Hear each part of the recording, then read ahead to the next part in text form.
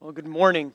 I am excited to have the opportunity to share from God's Word with you guys this morning while Pastor Sam and his family are enjoying a well-deserved vacation. This morning, our text is once again from the lectionary. We're going to be looking in Romans chapter 8, if you want to turn there with me, verses 31 through 39. Romans, written by Paul, is a letter to the church in Rome. And this is probably one of my favorite chapters in Scripture, so I'm excited to get to share from it this morning with you. So let's start in verse 31. It says, "What then shall we say in response to these things? If God is for us, who can be against us? He who did not spare his own son, but gave him up for us all, how will he not also, along with him, graciously give us all things? Who will bring any charge against those whom God has chosen? It is God who justifies. Who then is the one who condemns? No one. Christ Jesus, who died, more than that, who was raised to life, is at the right hand of God and is also interceding for us. Who shall separate us from the love of Christ? Shall trouble or hardship or persecution or famine or nakedness or danger or sword? As it is written, for your sake we face death all day long. We are considered as sheep to be slaughtered. No. In all these things we are more than conquerors through him who loved us. For I am convinced that neither death nor life, neither angels nor demons, neither the present nor the future, nor any powers, neither height nor depth, nor anything else in all creation will be able to separate us from the love of God that is in Christ Jesus our Lord." Dear God, I thank you for this morning and this opportunity to spend some time in your word and share, hopefully, the words that you would have your church to hear this morning. In your name we pray. Amen. There's a great story that illustrates the concept of grace that we read about in our passage today in Romans 8, written by Charles Stanley. He wrote, "One of my more memorable seminary professors had a practical way of illustrating to his students the concept of grace.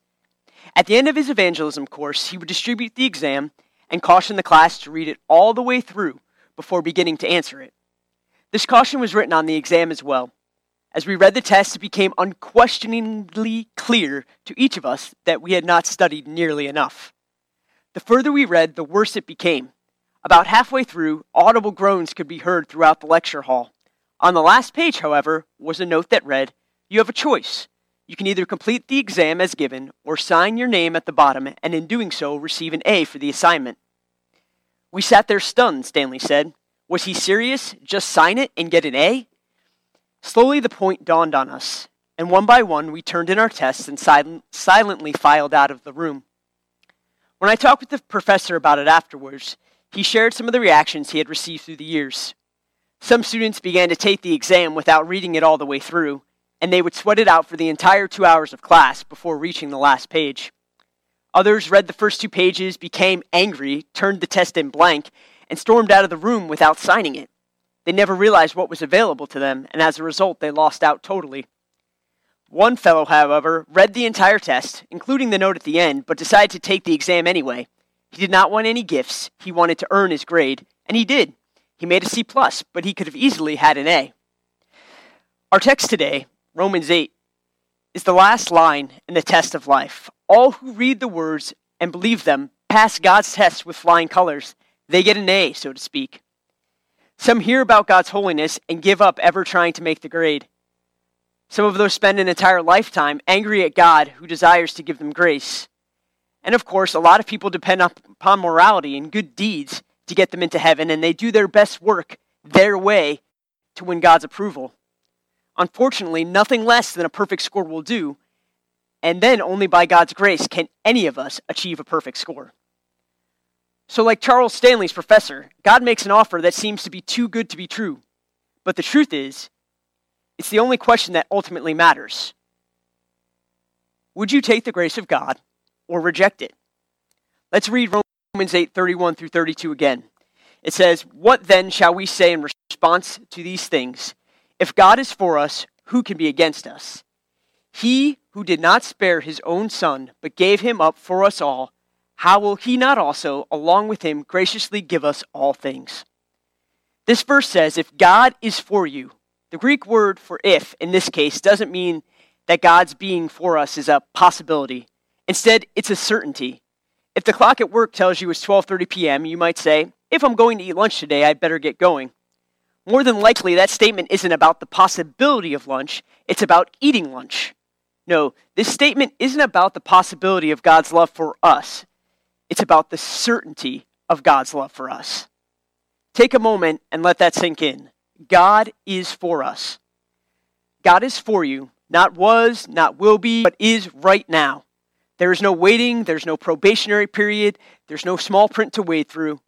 Right now, God is for you. His availability to you is not dependent on whether or not you've been good or bad. In fact, his availability to you is not dependent on you at all. No, this God is for you right now. The cross is proof that God is for us. Verse 32 says, "He who did not spare his own son, but gave him up for us all, how will he not also, along with him, graciously give us all things?" Sometimes people read through verse 32 too quickly. God did not spare his own son. These words are too short to do justice to what happened. Can just one sentence summarize a sacrifice so great? For an example on a less spiritual scale, let's take the sacrifice of a mother whose young soldier's son goes off to war and is killed performing his duties. You might sum up the sacrifice of another person's lifetime by simply saying, her son died in war. Mull it over for a moment. Her son died in war. Only 6 words the sacrifice of a lifetime. When she first discovered she was to be a mom, she felt the nausea for weeks. She connected with this baby first through the morning sickness. Soon, when the nausea passed, she felt the kick in her side. It was common for him to wake her up in the middle of the night. Toward the end of the pregnancy, she hardly slept at all.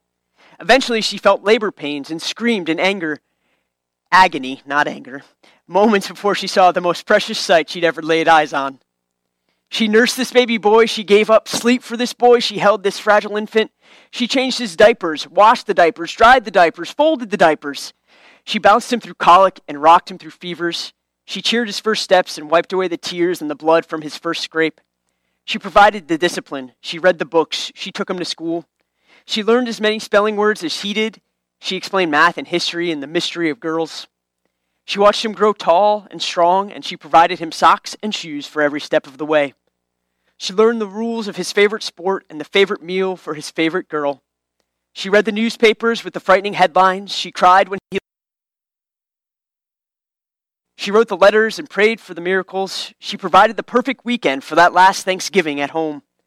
And she answered the door when the officer came with the news that her baby boy had died in a ditch at the hands of an enemy who didn't give a moment's thought about the man he had shot.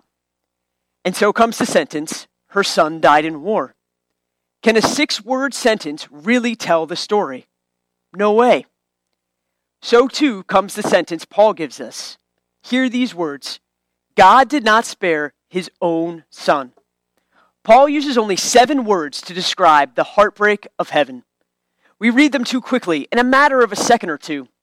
We must slow down and realize that there's no way any of us would ever be able to comprehend what it was like for Jesus to take off his robe of light, leave the halls and make for himself an organism buried in the darkness of a peasant girl's womb, so that one day, after all the words, after all the teaching, after all the miracles, he could die the most horrible death known to man, so that men might finally know God, so that we might be able to have a relationship with him.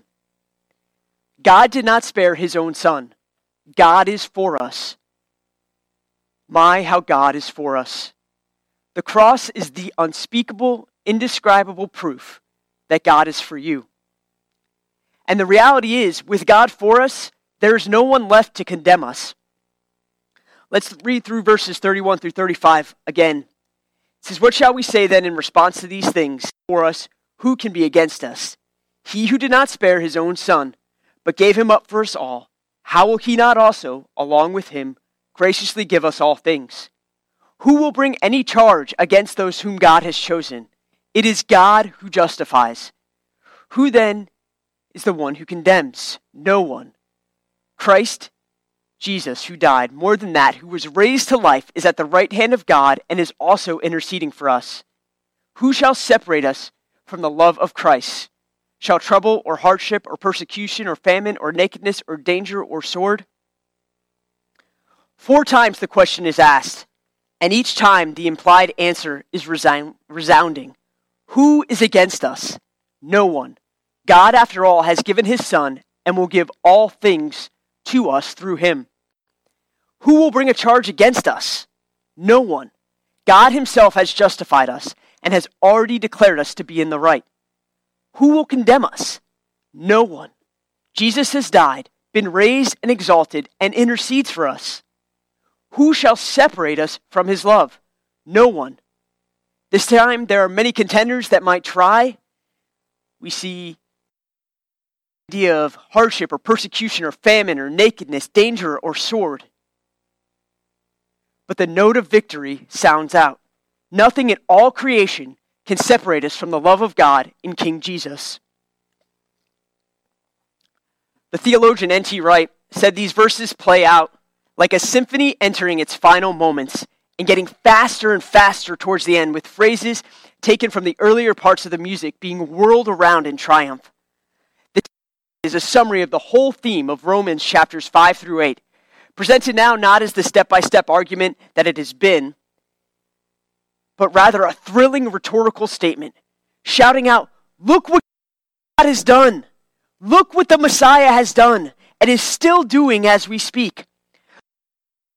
Many things that threaten to separate you from the powerful love which reaches out through the cross and resurrection, and learn that they are all beaten foes.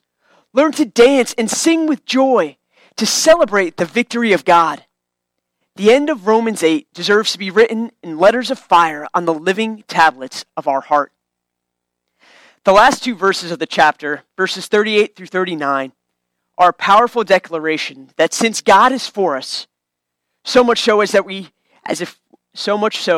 we read in Romans chapter 5, that God demonstrated his own love for us, that while we were still sinners, before we chose God, Christ died for us. Because of this, there's absolutely nothing that can separate us from God's love. God sent his Son to the cross so that we could have a relationship with him. So let me say it again. Because of that, there's absolutely nothing that can separate us from the love of God.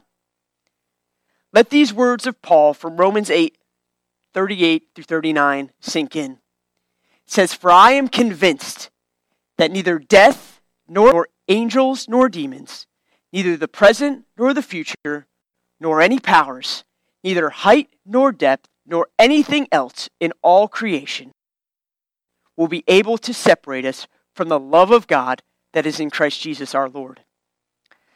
Last week when we were together, Pastor Sam talked about our inheritance as part of God's family and the joy and the responsibility we have to live that great hope out, live out this great hope that we possess.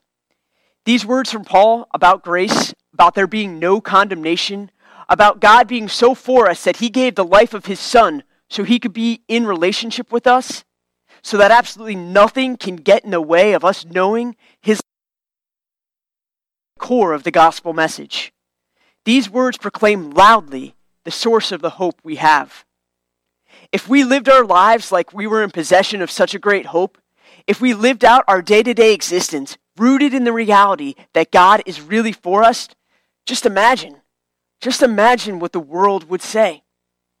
So as Shannon and Greg come to sing our closing song, I would encourage you to take a moment or two to think about how differently your life could look in the grace of God, in the grace of the God who is for you, in the grace and the love of God who did not spare his own Son for the sake of our relationship with him.